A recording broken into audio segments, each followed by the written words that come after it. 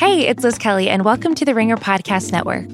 As the year comes to a close, our staff is writing about our favorite sports moments of 2019. Jason Concepcion explains the year in 10 pieces of pop culture, and we break down the last 10 years of the Marvel Universe. Also, ahead of the new Star Wars movie coming out next week, the staff's discussing Baby Yoda, Rise of Skywalker romances, and what the Resistance will do if they win. You can check this all out on theringer.com.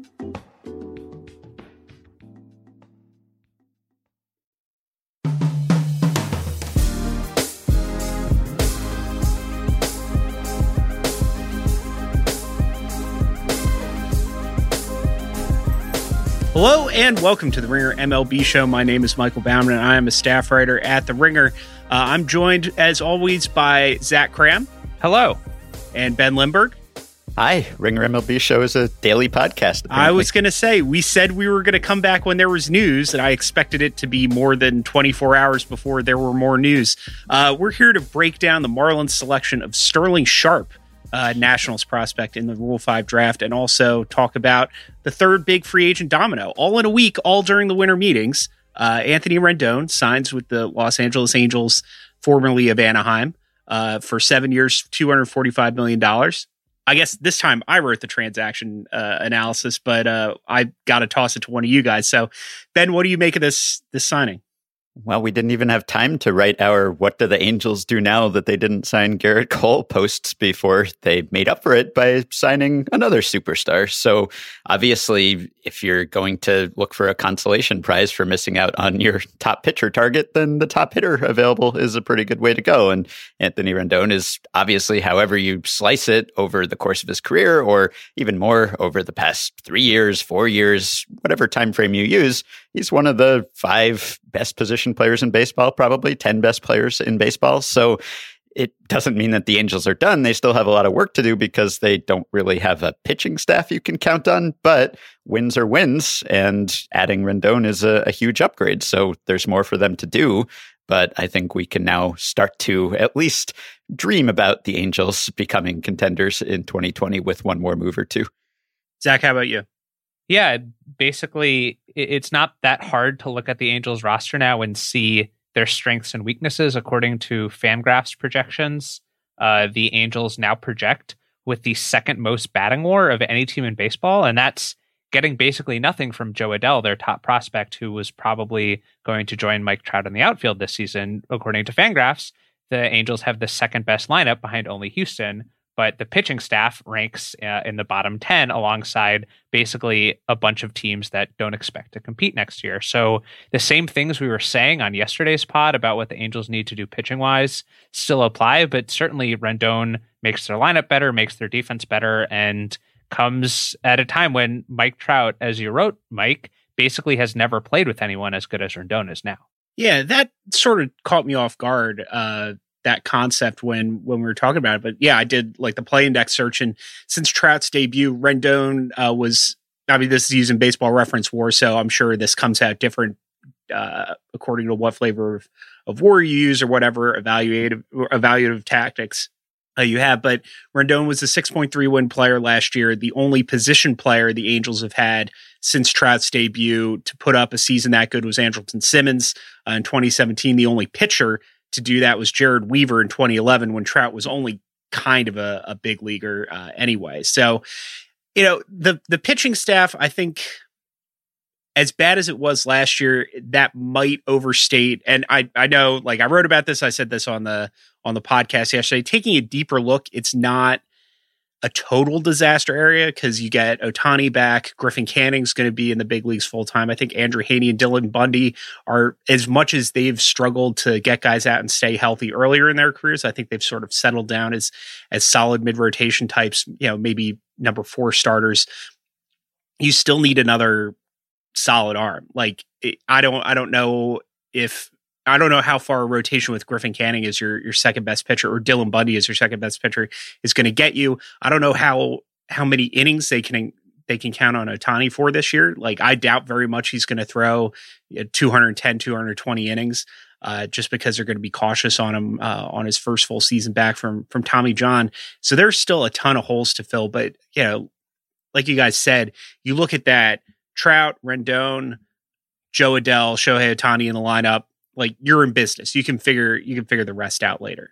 Yeah, and the Angels have been probably the most watchable, mediocre to bad team in baseball over the past few years. So you keep saying that. I remember you saying this on Effectively Wild last year, and I think Sam and Meg yelled at you. They did.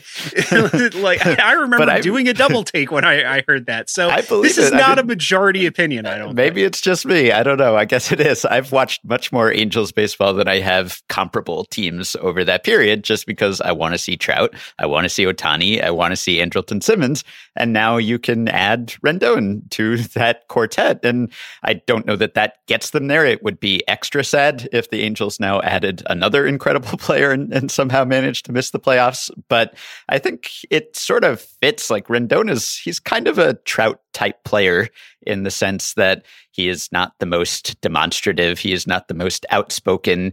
He is a better quote. He's sort of sneaky funny, and occasionally he will add some humor in a way that Trout doesn't often, but he's not the most eye-catching player at first glance. You wouldn't necessarily watch one game of Anthony Rendon and typically think, oh, this guy's got the most incredible tools. He's one of the best players in baseball, but he is so well-rounded. He's good at everything. He has that Trout-type combination of elite plate discipline and power, and he's become more and more of a power hitter. And so you look at that lineup, and they have Trout, they have Rendon, they have Upton, of course, they have David Fletcher, who's sort of obviously not in the same class, but sort of similar in that he too is someone who will walk almost as much as he strikes out, if not more.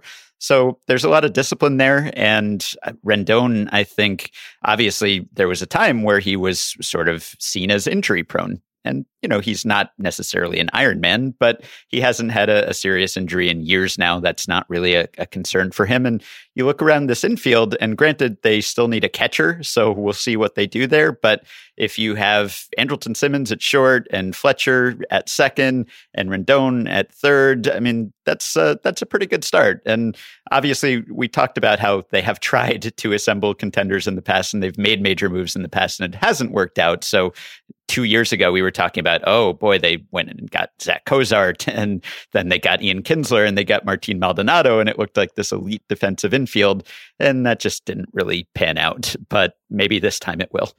And from the offense's perspective, I mean, we talk a lot about the Angels pitching for good reason, but it's not like the offense was fine without an upgrade. When the Angels made the playoffs, the only time in the Mike Trout era, that was 2014. They had 98 wins, and they led the major leagues in runs per game. They had all nine of their starters were above average hitters, but that was with like Albert Pujols still close to his prime, Josh Hamilton, and they haven't had a single season in the top half of the league in runs since then. They've been below average or exactly league average every year since. So Rendon certainly boosts the offense there, and they kind of need that. In addition, the idea that you need a perfect balance between offense and pitching isn't exactly right, because batters generally hit better with runners on base. So if you put someone like Mike Trout on base ahead of Rendon, that actually increases the run scoring by even more than you would expect just by putting names on a page. So I think that's helpful. And then from the pitching perspective, I mean, they missed out on Cole, they missed out on Strasburg, but a lot of these next level guys who are still left are ground ball pitchers. Mike, you mentioned in your piece someone like Dallas Keuchel, even Wade Miley, who struggled down the stretch, but was pretty good for Houston last year. And the Angels could use a ground ball pitcher now that they have Simmons and Fletcher and Rendon on the infield. Yeah, I mean, that's by no means an original opinion on my part, but it seems like an obvious conclusion to draw. There are a couple things about this offense that sort of intrigued me, because I think we can count on Trout and Rendon and Ohtani probably to produce, but a couple of these big names, Andrelton Simmons had his worst offensive season in a couple years last year. He was hurt on and off. The same thing with Justin Upton, who only played 63 games. It's not 100% that both of those guys come back and mash. So I think that's something that we need to work into the calculus. But at the same time, Ben, you mentioned David Fletcher. I look at him and I look at this lineup and I think of Ben Revere with the 2015. Was it 2015 he was on the Blue Jays, or 2016? 15. Where 15? They had just 8 unbelievable hitters, or they had Batista, Donaldson and Encarnacion and so on down the lineup, but they had Revere hitting leadoff. Just because it just didn't matter if he didn't hit for any power, as long as he got on base. And I could see Fletcher getting on base and just in front of like a Rendon, Ohtani, Trout 2, 3, 4 or something like that, and scoring 115 runs. And I think that's a good way to construct the lineup. Here we are talking about David Fletcher on the day that he gets moved across the diamond and so on. But I'd like to point out, I talked up David Fletcher at some point mid-season, and you made fun of me. But David Fletcher, according to Fangraphs, was worth 3.4 WAR this year, which was the same total as all-stars like Justin Turner and Jose Altuve and Jose Ramirez. That's besides the point. I think also Tommy La Stella was really good for half a season before getting injured, and curious to see if those gains hold up, because then you can improve a couple lineup spots. You have depth. You have particularly depth on the days that Ohtani can't hit, either because he's pitching the next day or if Joe Maddon doesn't follow through and actually hit Ohtani on the days he's pitching. Yeah, I mean, I think we're mostly on the same page, except you just compared Fletcher to Jose Ramirez and Jose Altuve, and I compared him to Ben Revere. So the one guy, I guess, Zach, you mentioned him once, Albert Pujols. How much should he play? How much will he play? I mean, he's played a lot, probably more than you would expect. He's had at least 498 plate appearances every year since 2013. I think there are moments where you look at, he has a hot week or something and you think, oh, he's actually doing okay now. And then you look at his season-long number and see that as a very slow first baseman / DH, he's had a significantly below average batting line for 3 years in a row. And I don't know at what point they either decide to cut bait or actually bench him for good for a while, but you have to imagine that on days where Ohtani's hitting, their best lineup will probably include Ohtani at DH, and then the infield has Rendon, Simmons, Fletcher, and La Stella at first. And it's strange that I'm talking about how Tommy La Stella is a considerable offensive upgrade over Pujols, who's one of the greatest hitters I've ever seen. But at some point, if you're the Angels and you want to contend for a playoff spot, you can't continue playing this below replacement level player for 130 games a year.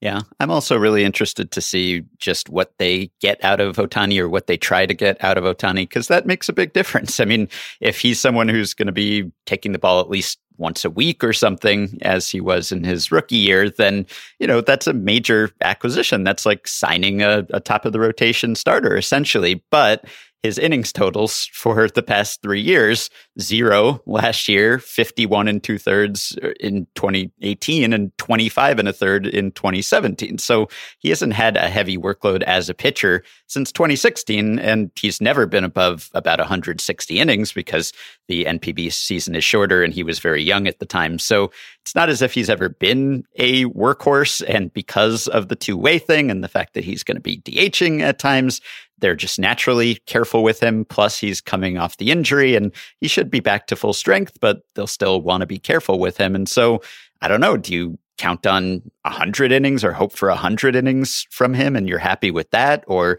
do you try to push him farther? I mean, it really makes a difference because of the weakness and the thinness of the rest of that staff, and the fact that in his absence last year, and of course with Tyler Skaggs' passing, the bullpen pitched many more innings than the rotation did for the Angels last year. And I'll be curious to see if they try to do that again with a better bullpen, perhaps, or whether they do have one or maybe two more moves in them now. I think they're at an estimated total of about $177 million right now for 2020. So depending on how adventurous Artie Moreno is feeling, there is room there to add another solid starting pitcher or two without even going above the competitive balance tax threshold. Not that that threshold is lava that you can't touch or anything, but teams seem to treat it that way. Yeah, I think like this is another situation where, like with the Zach Wheeler signing and some of the stuff that were with the Nationals even, or the Red Sox,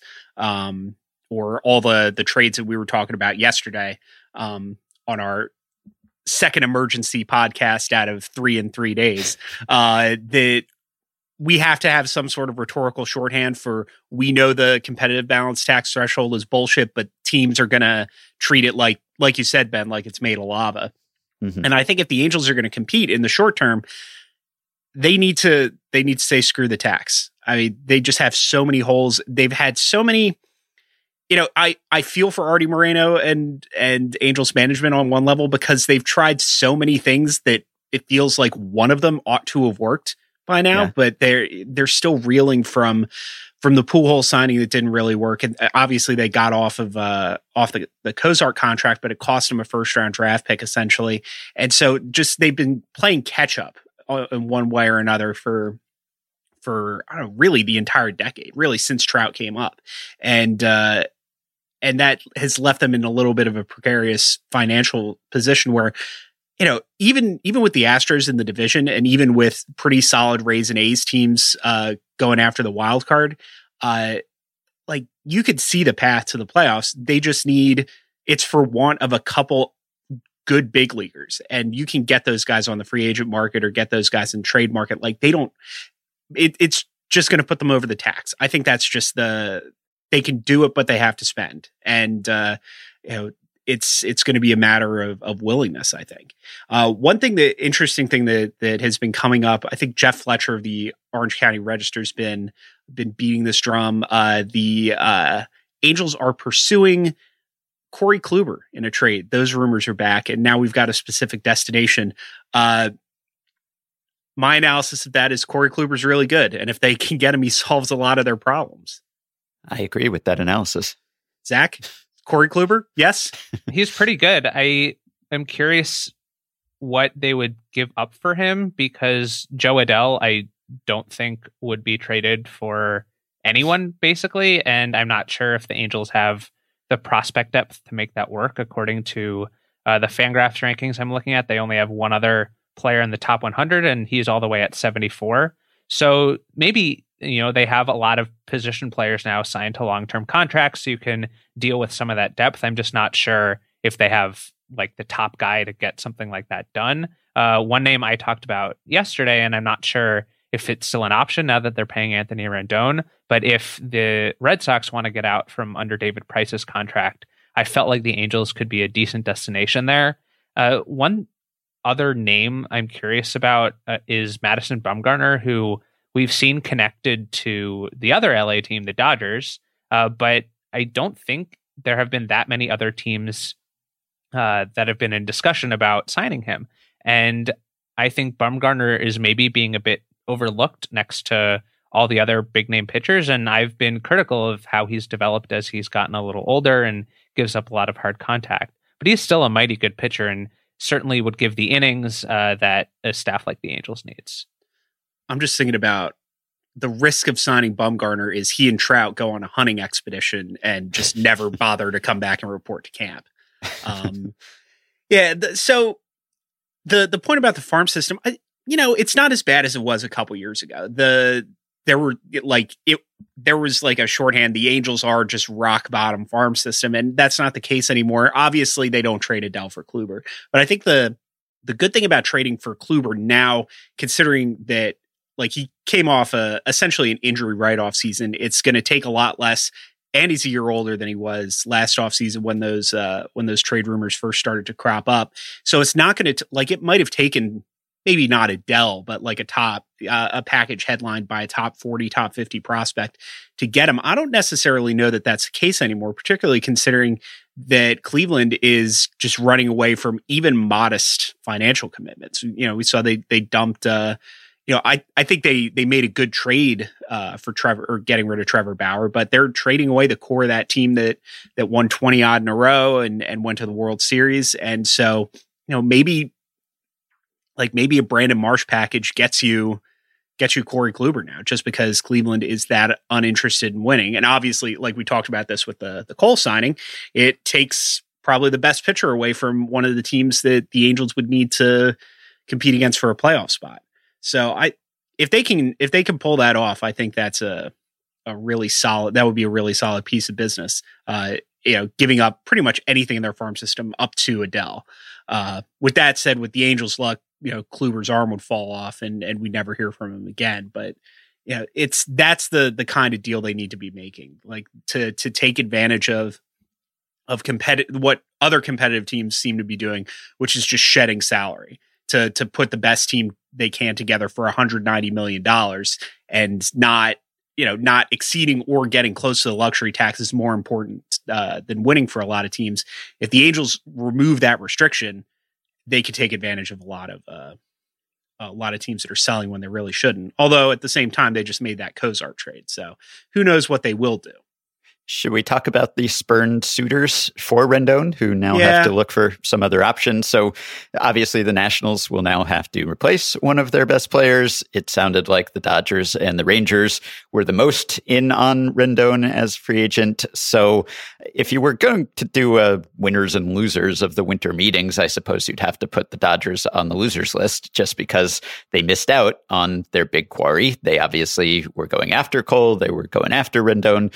They didn't land either of those guys. And I don't know if that's just a reflection of the fact that the Dodgers are in a pretty good position as it is. They have a great base of young talent and also veteran talent. And it would have required some moving players around for them to make room for Rendon. They would have had to shift Turner across the infield, and then that would have limited their defensive versatility a little bit.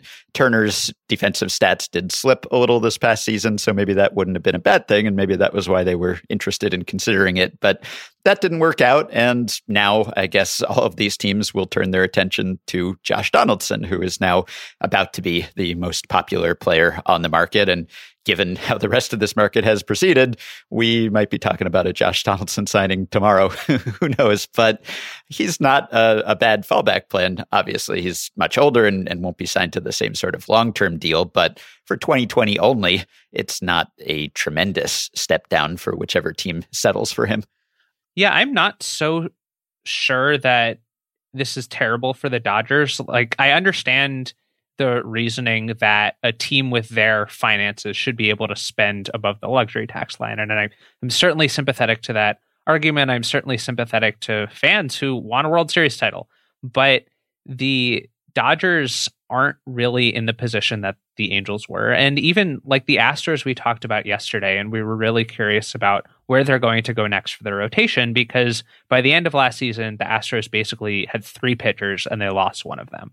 The Dodgers aren't in that case, particularly on offense. If you ignore pitchers to like put the AL and NL on equal footing, the Dodgers have had either the best or second best lineup in the league 3 years in a row, and they didn't lose any pieces from it this winter. They still have Cody Bellinger, they still have Max Muncy, they still have everyone else who made the lineup last year so great, who helped them to win over 100 games. They had 106 wins and were even better than that if you look at their underlying record. So I think they might need a pitching upgrade with Ryu and Rich Hill leaving, but they also have a lot of depth there. And I'm just not convinced that they needed someone of Rendon's caliber, particularly given the infielders they already have.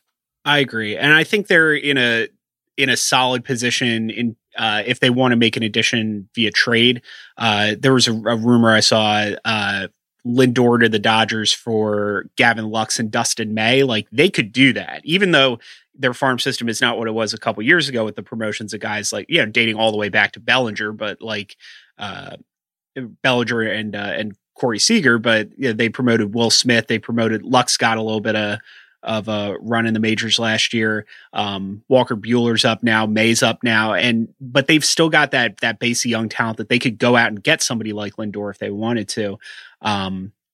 They've still got a lot of options. The one guy, weirdly, I think a winner of this is Donaldson, because of the way that this shook out, the timing of it. He is essentially like the free agent bat right now, and because not only is Rendon off the market, this is not like ticking down 1, 2, 3 the way the pitching market has. Grandal's off the market. Didi Gregorius signed this week.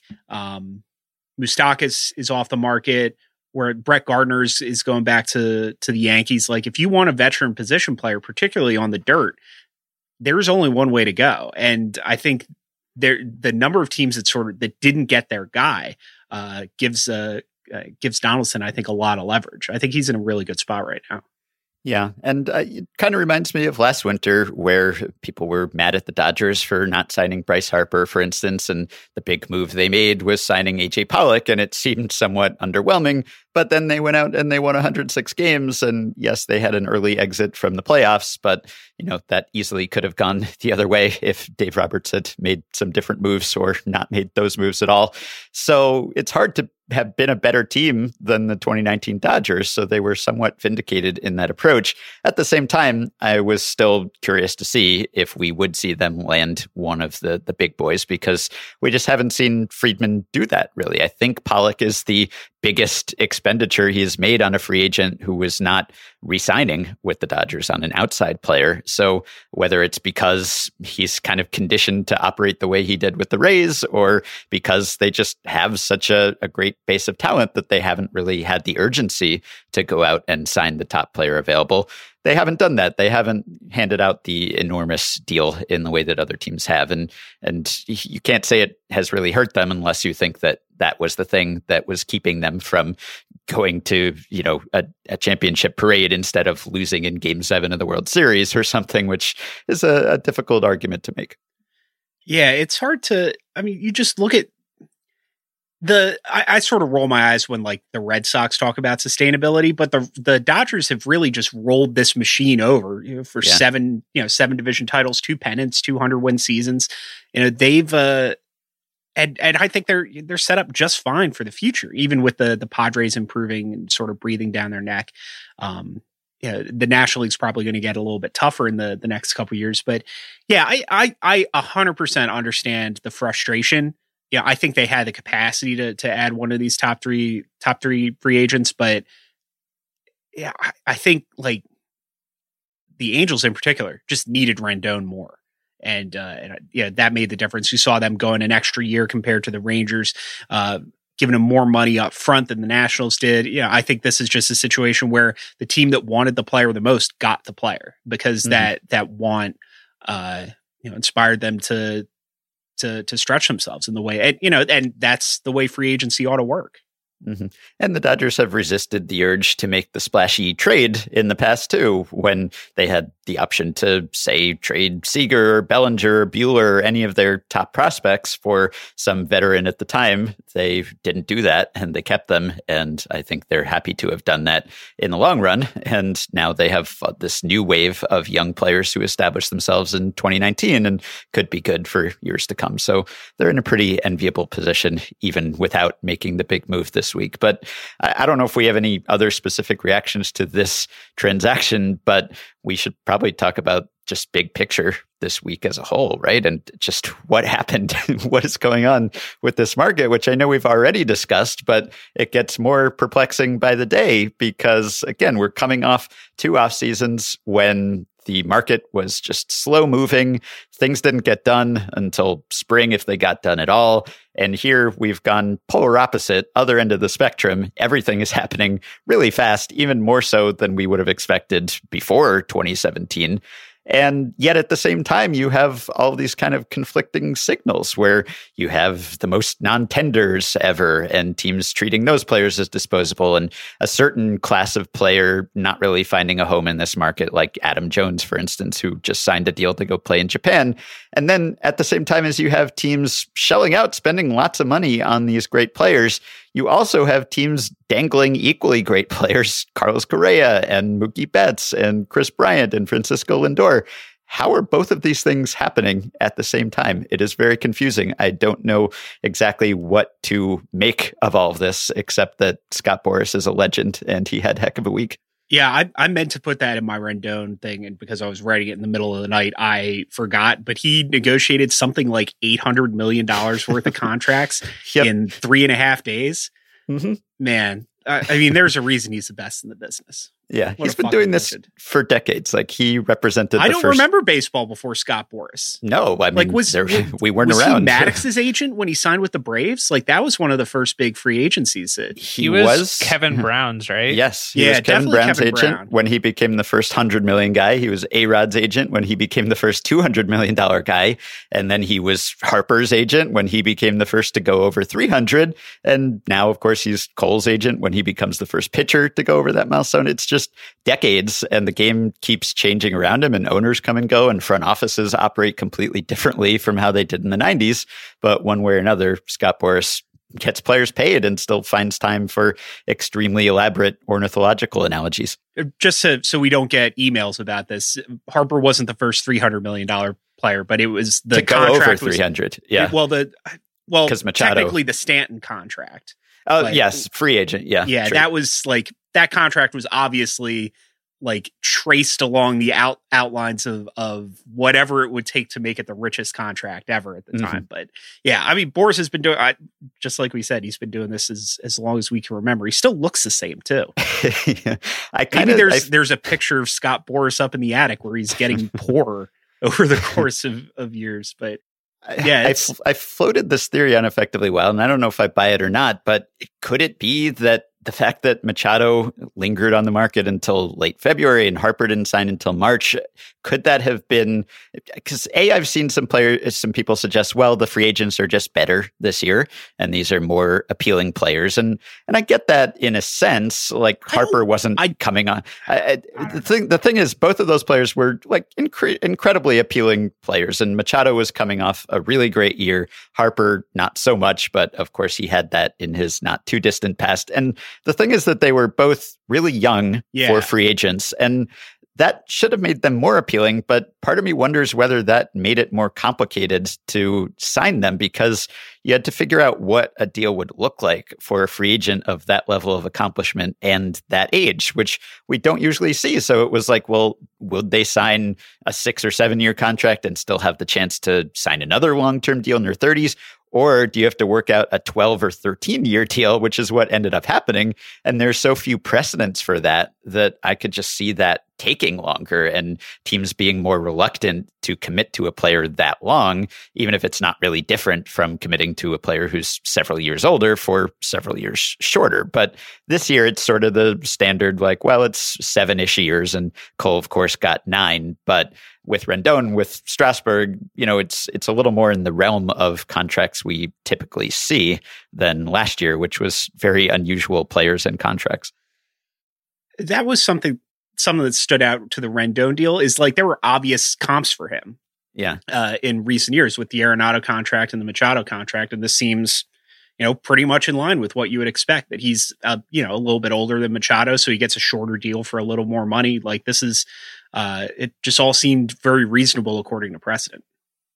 That's, I think, right analysis from the player perspective. I think from the team perspective, besides Cole, who went to the Yankees, and I guess Strasburg, even though a lot of people thought he would just re-sign with the Nationals, basically all of these big contracts have gone to teams that have not been successful in recent years. Rendon going to the Angels, Wheeler and Gregorius going to the Phillies, Grandal going to the White Sox, Moustakas going to the Reds, Pomeranz going to the Padres, so on and so on. You have players signing with teams that aren't tanking like the Tigers and Orioles are. Like they haven't signed any notable free agents, but a lot of those mid-tier teams that haven't been successful are the ones making these splashes. And conversely, the teams that have been successful in recent years, the Cubs, the Indians, the Red Sox, even the Astros, are the ones floating, trading their star players. So I wonder if there's some sort of cyclical nature here where teams might be more okay with spending if it can help them win. But once you've already won, then it's okay, we won for that year, now let's make some more money. And I'm not sure if that is proven or just looking at kind of confirmation bias in a small sample. But if you go down the list of free agents sorted by average annual value signed this year, you get a lot of non-playoff teams, the ones I mentioned, and you can just keep going down. The Rangers have signed a few pitchers. The Giants have even made some additions. And I think it's a reminder that it's good when more than like 5 teams are actually trying to win. And say what you want about the tanking teams. Like, I think it's absolutely terrible that the Orioles decided they weren't going to pay Jonathan VR. But when you have like 20 teams or whatever the number is actually like trying to be somewhat competitive and emerge from rebuilding cycles, I think that opens up the market a bit. Yeah. So my take on this is, this seems like rational response to incentives. And, maybe it took a little while in the post-process Astros or Cubs tank situation for teams to figure out how to behave. So there are two aspects to that. One is that they're realizing that maybe they knew this already, but there's one of my least favorite logical fallacies that is involved in baseball discourse is that the difference between the best player and the second best player, or the second best player and the third best player, is the same as the difference between the 14th and 15th best player. So you realize that it's, maybe you don't go out and shell out because you Dallas Keuchel more than Cole Hamels or something like that. But you go out and you go get Garrett Cole because you like him more than Steven Strasburg, and you like him more than Zach Wheeler. It's worth paying that premium at the very, very top of the market. And those are the guys that we're seeing getting paid. But at the same time, they're realizing that, Jonathan VR is interchangeable. It's not necessarily worth it to pay him an extra couple million when you can go out and get some other middle infielder. And it doesn't matter at all if you're committed to losing 110 games anyway. And the other rational part of this is that it's a broken system, that the incentive structure, the payment structure is based on behavior and baseball philosophy from at least 20 years ago, maybe as far back as 40 years ago. And it's just, we're going to get perverse incentives in a structure that is just not designed to keep up with the way that baseball works right now. And beyond that, because so much of the money in baseball is not tied to attendance or local interests, that it's locked into TV contracts, there's no real financial incentive to win 85 games and miss the playoffs instead of 50 and miss the playoffs if you can run a rock bottom payroll. You could just essentially, if you're going to run a $150 million payroll to miss playoffs by a couple games, then it makes way more sense to run a $50 million payroll and miss playoffs by 40 games. And that's what teams are responding to right now. And so, I think things are working better within the system, but the system is just completely outmoded. And my concern, not to turn this back into, oh my God, there's going to be another work stoppage, but we're at a point where the system is just so perverted and there's no incentive for owners to change it because they're not in it for the sport.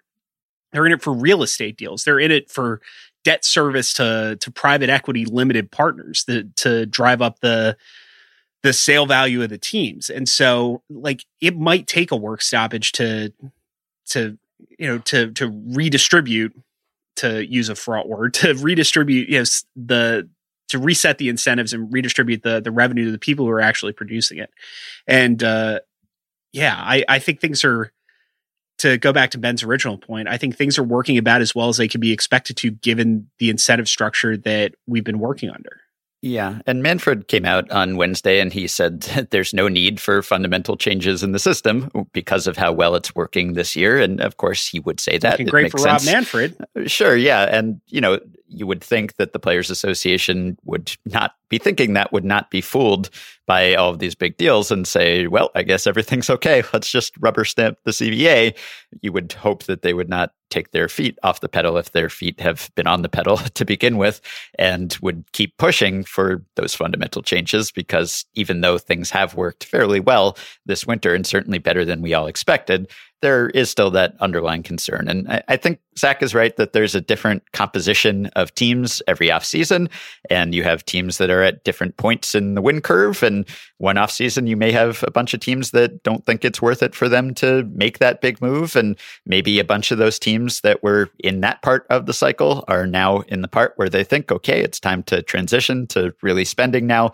Or maybe also you have some teams that were determined to get under the competitive balance tax threshold to reset their tax rates. And then having done that, they now can spend again with the first time tax rates like the Yankees just did. So it could be that. But whatever the reason or reasons, I think it is good that, as Zach said, some of the non-super teams are making these moves, because we are coming off a historically lopsided and stratified season where there was just this great gulf between the good teams and the bad teams, or really the great teams and the terrible teams. And obviously, Cole going from the Astros to the Yankees doesn't really address that problem, but the Angels signing Rendon or the White Sox signing Grandal, some of these teams that are kind of trying to move up into that competitive tier, actually landing some of the top players available, that's probably going to be a good thing for the game. All right. Ben, I was going to try to wrap this up about 15 minutes ago, and then you asked an extremely complicated question as like an, oh, by the way, and I know you've got to get out of here. So it seemed appropriate. This was quite a week. Yeah, huge. I didn't expect to do all three of these emergency podcasts in such a short period of time. I'll say I'm going on vacation next week, so if Mookie Betts get traded, I'm not going to answer the phone. So if that happens, enjoy the Ringer MLB show with Zach and Ben. What other news could there be that we'll reconvene for? So we got to come back tomorrow and spend 40 minutes on Rick Porcello for Bobby. I got this under control. I'll host that one. Okay, cool. I mean, we could just call Bobby on the phone and just cyberbully him. And there are other ways of communicating besides recording and publishing podcasts. Yeah. So let's bear that in mind. Don't be strangers, and we'll all come back together and record soon. Whenever it's appropriate. So thanks for doing yet another one of these in such a short period of time. Our pleasure.